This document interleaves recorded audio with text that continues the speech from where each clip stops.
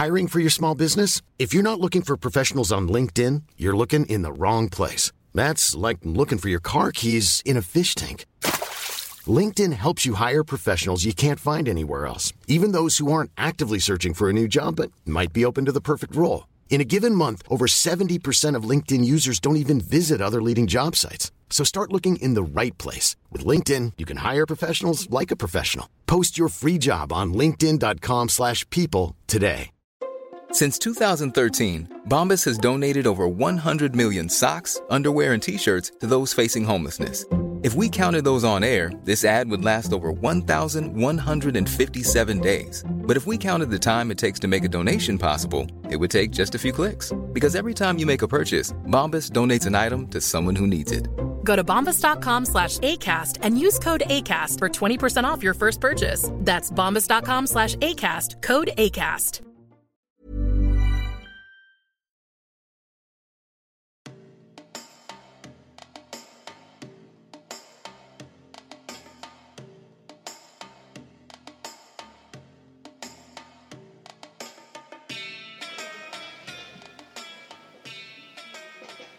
Hej och välkomna till podden Resan hit.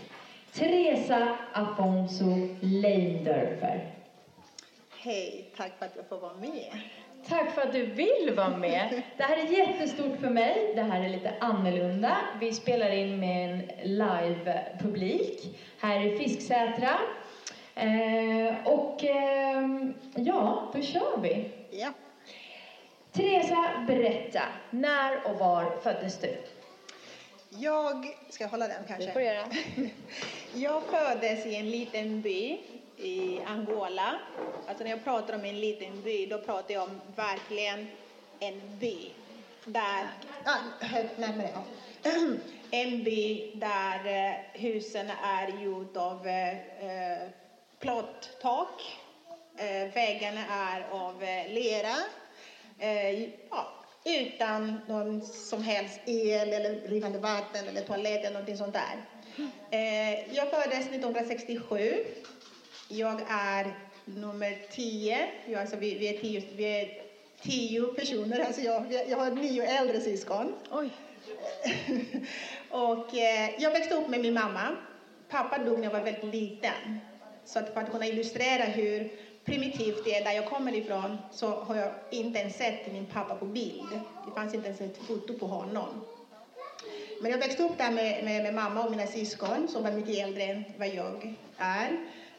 Och levde väldigt fattigt på det min mamma skrapade ihop från sin lilla åken. Det var liksom vissa gånger som var man med, vissa gånger inte. Men vi hade varandra.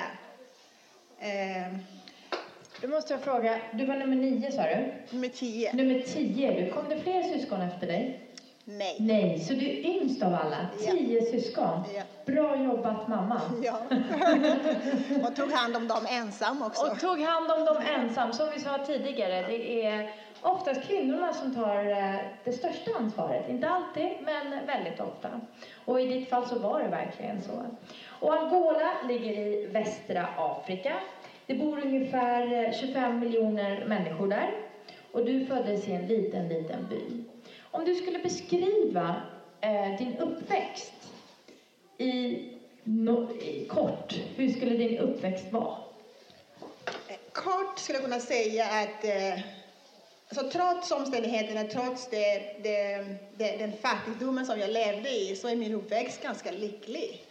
Jag som yngst fick man all kärlek. Som yngst undvek man att göra de tunga jobben.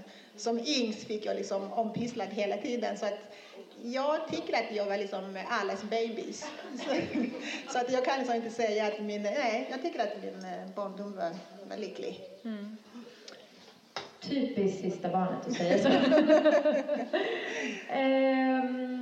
Teresa, berätta. När kom du till Sverige? Hur gammal var du? Och hur gammal är jag nu? Kan ni gissa? Är det någon som är snabb huvudräkning? Vad sa du? 51. Det är helt fantastiskt. Det kan man applådera faktiskt. Jag kom till Sverige 1986. Så ni som kan matematik räkna ut själva hur gammal jag var då. 19. Jag var 19 år gammal när jag kom till Sverige.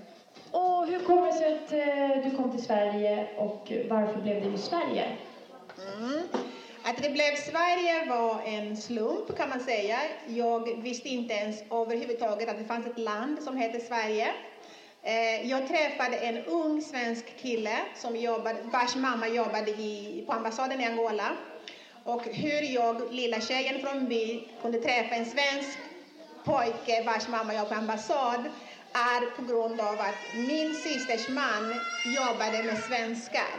Och det var genom honom som jag träffade den här svenska pojken och vi gifte oss i Angola 86 och flyttade hit. Ni gifte er? Ja. Jaha, vad roligt. Så det var kärleken som tog dig hit? Ja. Och jag brukar alltid fråga mina gäster, vad är ditt första minne av Sverige? Många minnen jag har om Sverige. Det som jag brukar tänka mest på, det första var alltså, wow, vad rent det är här. Det var till och med så rent att det var svårt att andas. Det var så sträv. Alltså jag vet inte hur jag ska kunna förklara själva luften. Det gjorde, det gjorde lite ont. Vilken månad var det som du kom hit? Jag kom hit i maj. Så jag kom liksom när det var bra tid i Sverige. Ja, precis, exakt. Så det var första minnet, att det var väldigt rent. Och sen den andra minnet som jag tyckte var väldigt, väldigt jobbig. Det var den här tystnaden. Alltså det var så tyst. Att jag kunde liksom vakna upp på natten och bara titta genom fönstret och bara undra, men herregud, har det hänt någonting och jag är ensam överlevare? Eller vad händer här? Så att det är de två minnen som jag starkt känner för. Och vilken stad kom du till? Jag har bara kommit till Stockholm och varit i Stockholm. Jag förstår. När jag annars brukar ställa den frågan, ditt första minne av Sverige, vad tror ni att de brukar svara, mina gäster? Bingo. 9 av 10 svarar, det var kallt. De valde fel månad att komma hit. De valde fel månad. Man kan säga att de oftast inte har valt den månaden. Nej. Men Teresa, du kom till Stockholm, 19 år gammal, för kärleken. Och det var väldigt rent. Jag tror inte nu längre. Nej. Och vad var dina ambitioner? Vad tänkte du att du skulle jobba med? Eller skulle du plugga? Eller vad var ambitionerna? När jag var i Angola så hade jag som ambition att göra min mamma stolt. Att bli läkare. När jag kom hit 19 år gammal med en lika gammal ung man, så var det bara för mig att glömma alla mina drömmar och se till att ta hand om mig själv, ta hand om hemmet, bara jobba. Så att jag hade absolut inga... Alltså jag insåg att det är ingen idé att ha de här höga drömmar om utbildning i den situation som jag befann mig i. Så att jag fick lära mig arbeta, fick lära mig att ta hand om mig själv och ta hand om alltihopa. Och vad jobbade du som? Mitt första jobb, om det är några som har varit i Stockholm länge, det fanns en restaurang på Östermalm som heter La Bruchette. Där jobbade jag som diskare. Och jag var jätteduktig. Jag fick alltså beröm varje gång. Jag var så snabb. Så det var mitt första jobb. Mitt andra jobb var att städa trappor på Svenska Bostäder. Och vi hade kontor i Mariatorget. Så det jobbet hade jag ganska länge. Parallellt med att jag sen var tvungen att göra min mamma lite stolt. Så jag sökte in på undersköterskeutbildning. Så att jag pluggade lite som undersköterska. Men annars har det varit städning och sen jobba med gamla människor. Och när du blev klar med plugget, undersköterska, började du jobba som det eller? Yes, när plugget var klart då började jag jobba som undersköterska till olika vård, mest på hemtjänst. Och det är ett jobb som jag tyckte jättemycket om. Det är ett jobb som jag har gjort parallellt med allt annat som jag har gjort jobbmässigt. Ända fram till 2010-2011 har jag liksom alltid haft hemtjänsten som... Jag trivdes att kunna vara... Ready to pop the question? The jewelers at BlueNile.com have got sparkle down to a science with beautiful lab-grown diamonds worthy of your most brilliant moments. Their lab-grown diamonds are independently graded and guaranteed identical to natural diamonds, and they're ready to ship to your door. Go to BlueNile.com and use promo code LISTEN to get $50 off your purchase of $500 or more. That's code LISTEN at BlueNile.com for $50 off. BlueNile.com, code LISTEN. Planning for your next trip? Elevate your travel style with Quince. Quince has all the jet-setting essentials you'll want for your next getaway, like European linen, premium luggage options, buttery soft Italian leather bags, and so much more. And is all priced at 50 to 80% less than similar brands. Plus, Quince only works with factories that use safe and ethical manufacturing practices. Pack your bags with high-quality essentials you'll be wearing for vacations to come with Quince. Go to quince.com/pack for free shipping and 365-day returns. Millions of people have lost weight with personalized plans from Noom. Like Evan, who can't stand salads and still lost 50 pounds. Salads generally for most people are the easy button, right? For me, that wasn't an option. I never really was a salad guy. That's just not who I am. But Noom worked for me. Get your personalized plan today at Noom.com. Real Noom user compensated to provide their story. In 4 weeks, the typical Noom user can expect to lose 1 to 2 pounds per week. Individual results may vary. Jag gör det för att jag tycker att man vill hjälpa till. Så att hemtjänstjobben har jag liksom väldigt stor respekt för. Jag var 23 år gammal tror jag, så pluggade jag på KTH, men det var på sommaren och man behöver pengar, och sökte mig till hemtjänsten också, och jag var jätteskeptisk. Jag har liksom inte stor kontakt med gamla människor, jag har inga släktingar i Sverige, så från början var väldigt, väldigt skeptisk, måste jag säga. Det är en av de yrken eller jobb som jag har haft som har påverkat mig väldigt mycket. Att ha med gamla människor att göra. Och det här var lite finare i Stockholm. Det var Djursholm. Och där lärde jag mig en sak. Hur stor villa du än sitter i, hur mycket pengar du än har, är du gammal och inte har en enda person som kommer att träffa dig, då betyder den där villan och pengarna absolut ingenting. Så det var min största lärdom från det jobbet faktiskt. Så berätta, vad hände sen? Blev det några barn med kärleken? Ja, det blev några barn med några olika kärlek.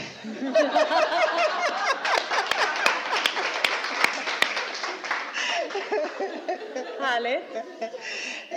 Mannen som jag gifte mig med i Angola fick vi en dotter.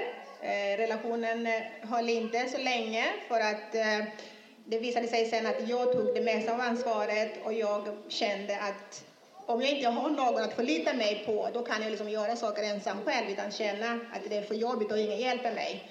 Så att jag klev ur den relation. Och i och med att jag har alltid haft en dröm om att ha en egen familj, ha ett familjeliv som jag aldrig haft, i och med att jag aldrig sett min pappa, jag har bara växt upp med min mamma. Jag strävade efter att ha det här mamma-pappa-livet.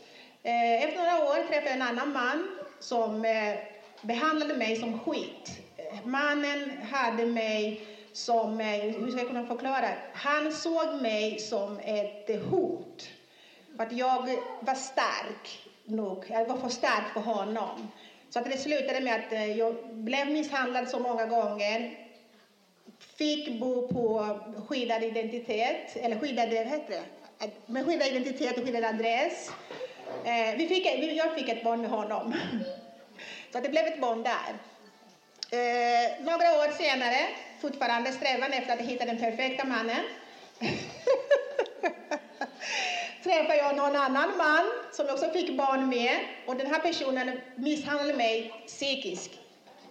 Och jag brukar liksom säga att om jag ska behöva välja någon gång mellan psykisk och fysisk misshandel, så väljer jag nog den fysiska misshandel. För att den kan jag se komma. Den vet jag hur jag skulle kunna försvara mig mot. Men det som tränger in, det psykiska, det är ingenting som jag rekommenderar. Att man bryts ner. Man bara liksom tror att man är psykiskt sjuk. Att man söker hjälp för att man tror. Den här personen har gjort dig tro att du är psykiskt sjuk. Det är inte, nej, det föredrar jag inte. Jag föredrar hellre att bli slagen. Tungt. Teresa, om du aldrig hade träffat den här första unga kärleken och aldrig kommit till Sverige, vem tror du Teresa skulle vara? Skulle hon vara kvar i Angola? vad skulle hon jobba med och så vidare. Vem skulle hon vara idag 50 år gammal? Jag var 50, hallå?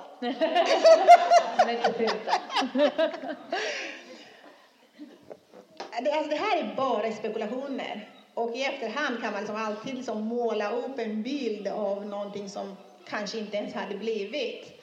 Men om jag skulle bara spekulera, då skulle jag kunna säga att i och med att mamma hade drömmar om mig. De satsade på mig. Jag hade läst huvud också. Så det hade gått kvar i Angola, så antagligen så hade jag kunnat skaffa mig en akademisk utbildning. Det är i alla fall vad jag tror. Alternativet så hade jag säkert varit gift med en man som har 3-4 fruar. Och förhoppningsvis jag var den yngsta.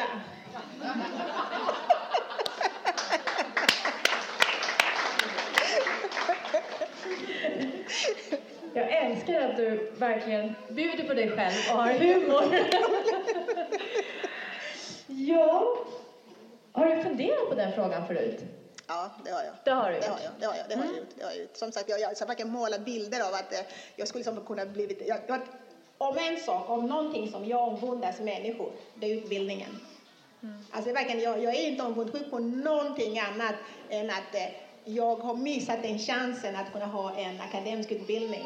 Det är verkligen liksom det där. Så att jag har funderat ganska mycket på det. Och funderat liksom, eller om jag hade flyttat hit, gift mig med en äldre person som kunde tagit hand om mig om jag hade kunnat gå till skolan. För att när jag kom, då fick jag en massa brev hem om olika gymnasier och sånt där. Men jag kunde inte, jag var tvungen att jobba. Så att jag har funderat ganska mycket på den här frågan. Det har jag gjort. Vi hade en övning här tidigare med Leila som föreläsare. Vad man skulle vilja ändra på. Var det det du svarade då? Ja. Precis, så du hade utbildat dig? Ja, jag hade utbildat mig. Sverige är ett fantastiskt land på det sättet som ger så stora möjligheter. Jag brukar säga till ungdomar som jag träffar nu där jag är i livet. Åker ut och träffar ungdomar ute i utsatta områden och så vidare. Det är att Sverige är helt unik. Det finns inget annat land där man får en gratis universitetsutbildning som är värd så mycket runt om i hela världen. Och den möjligheten måste man ta vara på. På ett sätt eller på ett annat. Jag vill fråga dig. Ordet integration. Det är val här snart. Om en vecka. Precis. Och det ordet pratas det mycket om. Min upplevelse är att man pratar i soffan om det. I soffan, på morgonnyheterna, på tv, hemma kanske. Men man gör ingenting. Och vad betyder integration för dig? Jag tror så här att när de här partierna och regeringen eller vad nu de heter pratar om integration. Jag brukar tänka så här att integration kommer inte att vara integration på den nivån. För att det är inte partier som kan bestämma hur integrerade vi ska vara.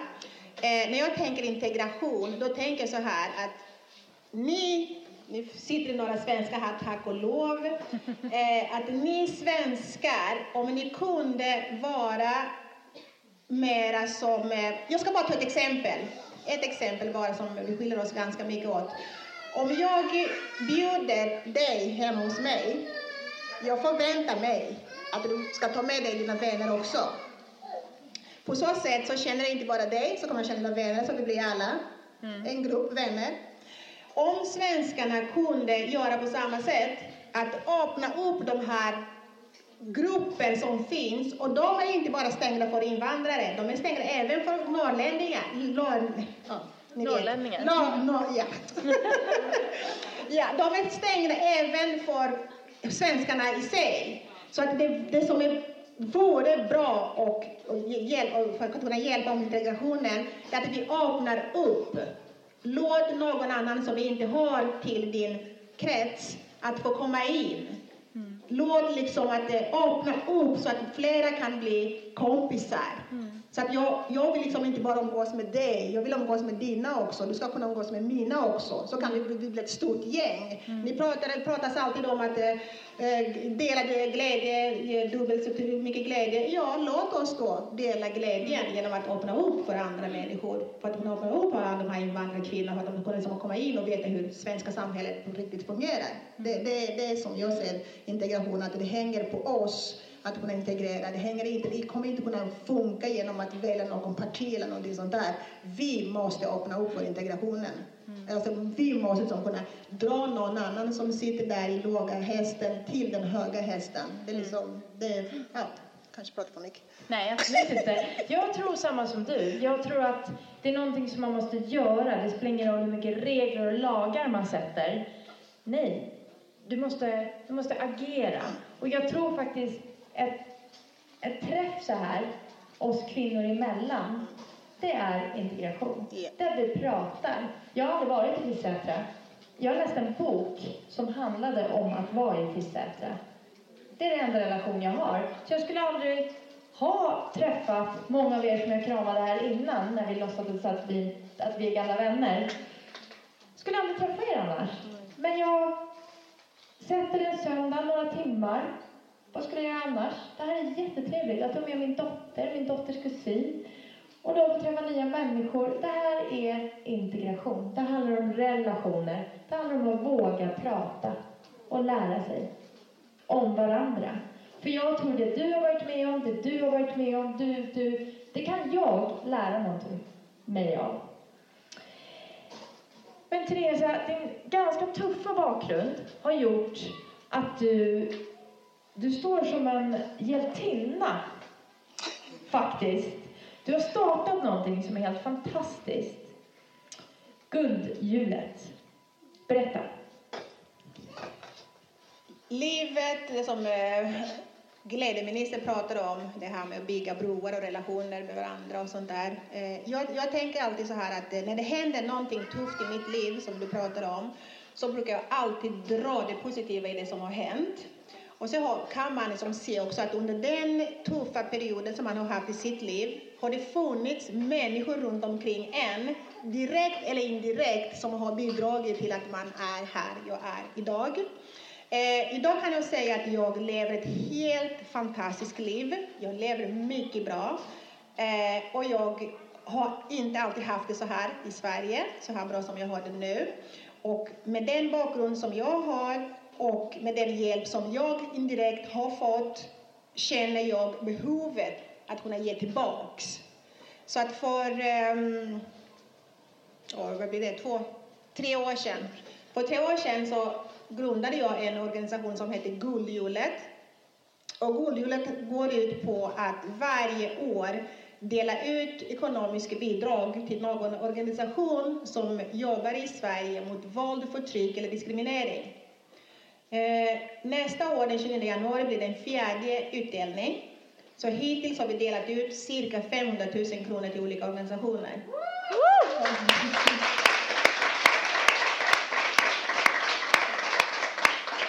Och det är ideellt. Vi behöver liksom all hjälp vi kan få.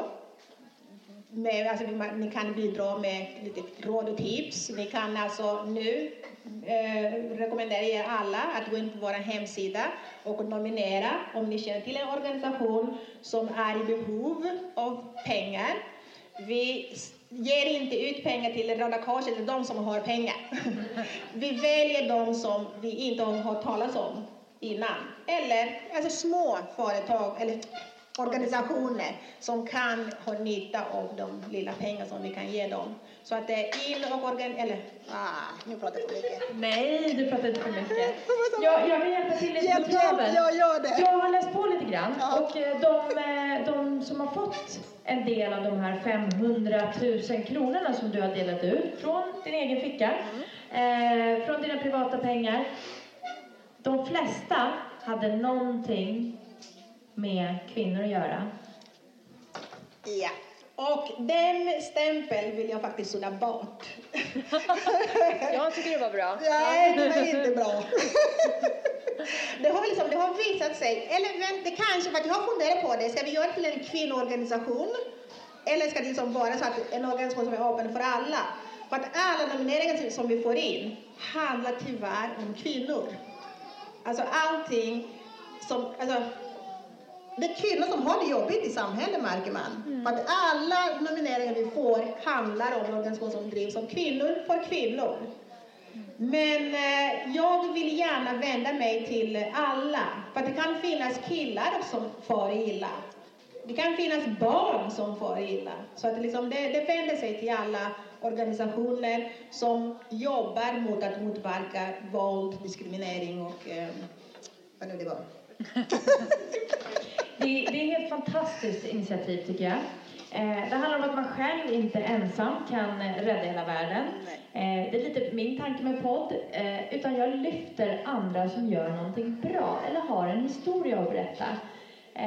Och det är lite samma som du. Du lyfter eller hjälper till faktiskt ekonomiskt till andra organisationer som hjälper till och förbättrar vårt samhälle. Du ska få berätta lite om guldhjulet kanske, till och med. Jag är inte helt hundra. Har inte jag gjort det redan nu? Leila. Har vi gjort det redan? Det är Leila som har koll på tiden här. Men Teresa, det är inte ditt jobb. Jag tycker att det du jobbar med och det du driver, ska du få berätta, är faktiskt väldigt häftigt. Vi pratade lite om fördomar här förut. Och min fördom, det hade jag innan jag träffade Teresa, det är att en svart, snygg kvinna på 50 år, inte 51, 50 år, inte äger och driver en bilkörskola. Ja, jag driver bilskola. Där fick jag. Jag vet inte om ni såg det här programmet på TV. Gissa yrke, eller vad heter det? Ja, någonting. Jag var med där. Jaha. Ja, det var så ovanligt att en svart kvinna är trafiklärare, att jag faktiskt var med där. Och ingen gissar att jag var trafiklärare.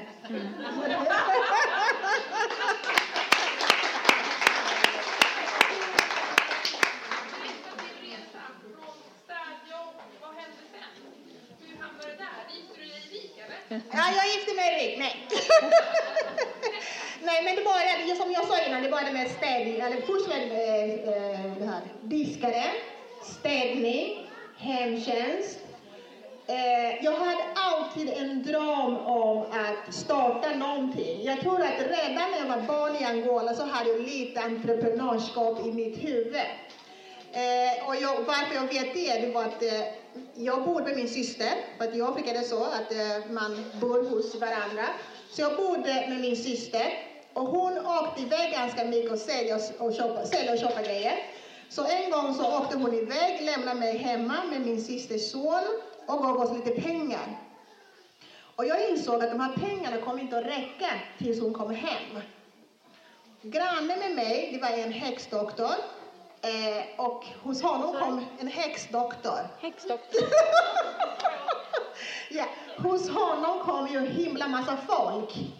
Då tänkte jag, du, skulle du kunna hjälpa mig om jag köper sprit och säljer det åt mig? Och han sa, ja, det är inga problem. Så jag köpte sprit, såna brännvin, och gav till honom. Han skulle sälja. Han sålde det eller inte sålde det, men jag fick aldrig några pengar. Så att jag tror att jag var entreprenör redan då. Så när jag kom till Sverige var det samma sak. Jag menar, det är ingen som förväntar sig, i alla fall där jag kommer ifrån, att man kommer hit och jobbar som städerska eller diska. Ingen. Du är doktor, du är ingenjör, du är någonting annat, men inte det andra. Så att när de frågar mig, vad jobbar du med? Jag städar. Nej, men sluta skoja nu, Teresa. Nej, jag skojar inte, jag städar. Nej, okej. Whatever, gör vad du vill. Men i alla fall, jag ville liksom göra någonting annat. Jag ville liksom, okej, jag har ingen utbildning att luta mig emot. Men jag vill ändå liksom vara egen. Jag vill liksom kunna bestämma mig själv, över mig själv. Det har alltid varit en sak att jag vill alltid bestämma över mig själv. Så jag har läst lite kurser. Jag har läst lite ekonomi, starta eget och alla de här sakerna. Men grejen är det, vilken idé. Alltså jag menar, att kunna jättemycket är bra, men du måste hitta en affärsidé som håller. Jag pratade en gång med en kompis, tänkte, jag vill starta någonting men jag vet inte vad. Ja, men tobaksaffär. Ja, men tobaksaffär. Det blir tobaksaffär. Så jag letade en tobaksaffär. Jag tog över en tobaksaffär. Hade den i 3 år. Kämpade som en galning. Samtidigt som jag jobbade på hemtjänst och tjänade pengar där och gjorde nytta med mina gamlingar. Det gick inte. Jag strävar ju alltid efter att bli någonting. Så jag ville ta körkort. Så jag började på en trafikskola. Tog mitt körkort där. Fick ett jobb efter det i receptionen. Var där ungefär i 1 år. Och det här är innan tobaksaffären. Och det går liksom så här lite upp och ner. Men tobaksaffären gick inte bra. Och den här gubben som hade bilskolan. Vi blev kompisar. Och han var trött på sin bilskola. Så han frågade mig, hur går det med din tobaksaffär? Så det går ju åt skogen, det går inte alls något bra.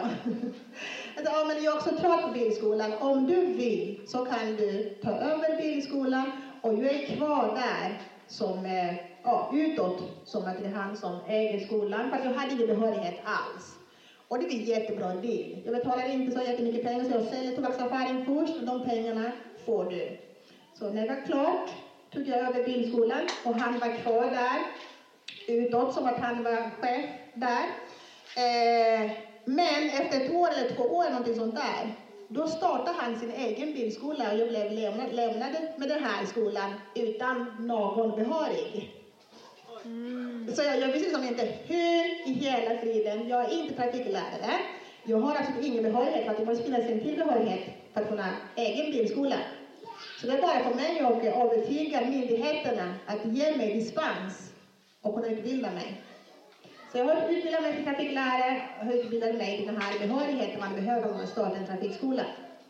Så att det här är 11 år sedan eller någonting sånt där. Och det tog ungefär 4-5 år att jobba upp den till den är idag. Och det är tack vare den här bilskolan som vi kan ha den här organisationen som kan hjälpa andra organisationer som gör något bra i Sverige. Så att min resa, är det färdigt?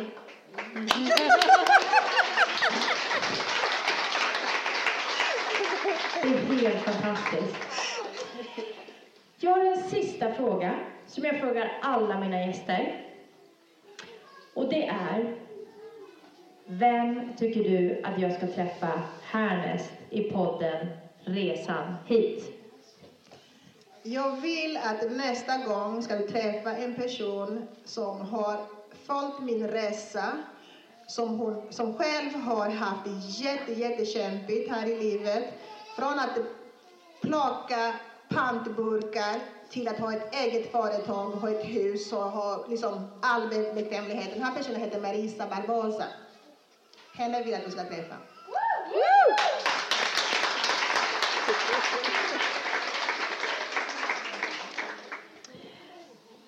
Tack. Jag vill tacka dig för att du vågade och ställa upp på det här lite annorlunda poddinspelningen inför en publik på cirka, jag försöker räkna er, det är ungefär 60. 100. Är det 100?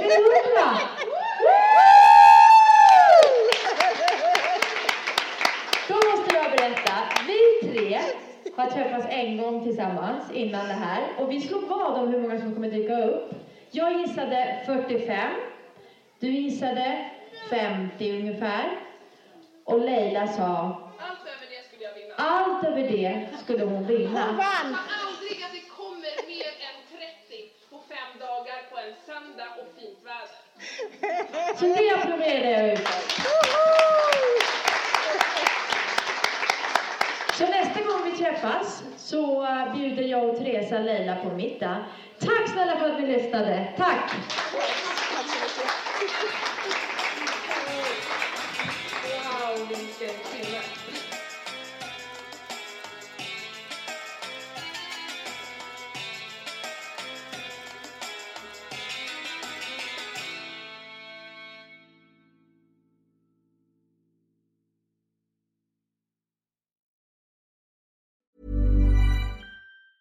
Hi, I'm Daniel, founder of Pretty Litter. Did you know cats tend to hide symptoms of sickness and pain? I learned this the hard way after losing my cat, Gingy. So I created Pretty Litter, a health monitoring litter that helps detect early signs of illness by changing colors, saving you money and potentially your cat's life. Pretty Litter is veterinarian developed, and it's the easiest way to keep tabs on your fur baby's health right at home. Go to prettylitter.com and use code ACAST for 20% off your first order and a free cat toy. Terms and conditions apply. See site for details. Hey, it's Paige DeSorbo from Giggly Squad. High quality fashion without the price tag. Say hello to Quince.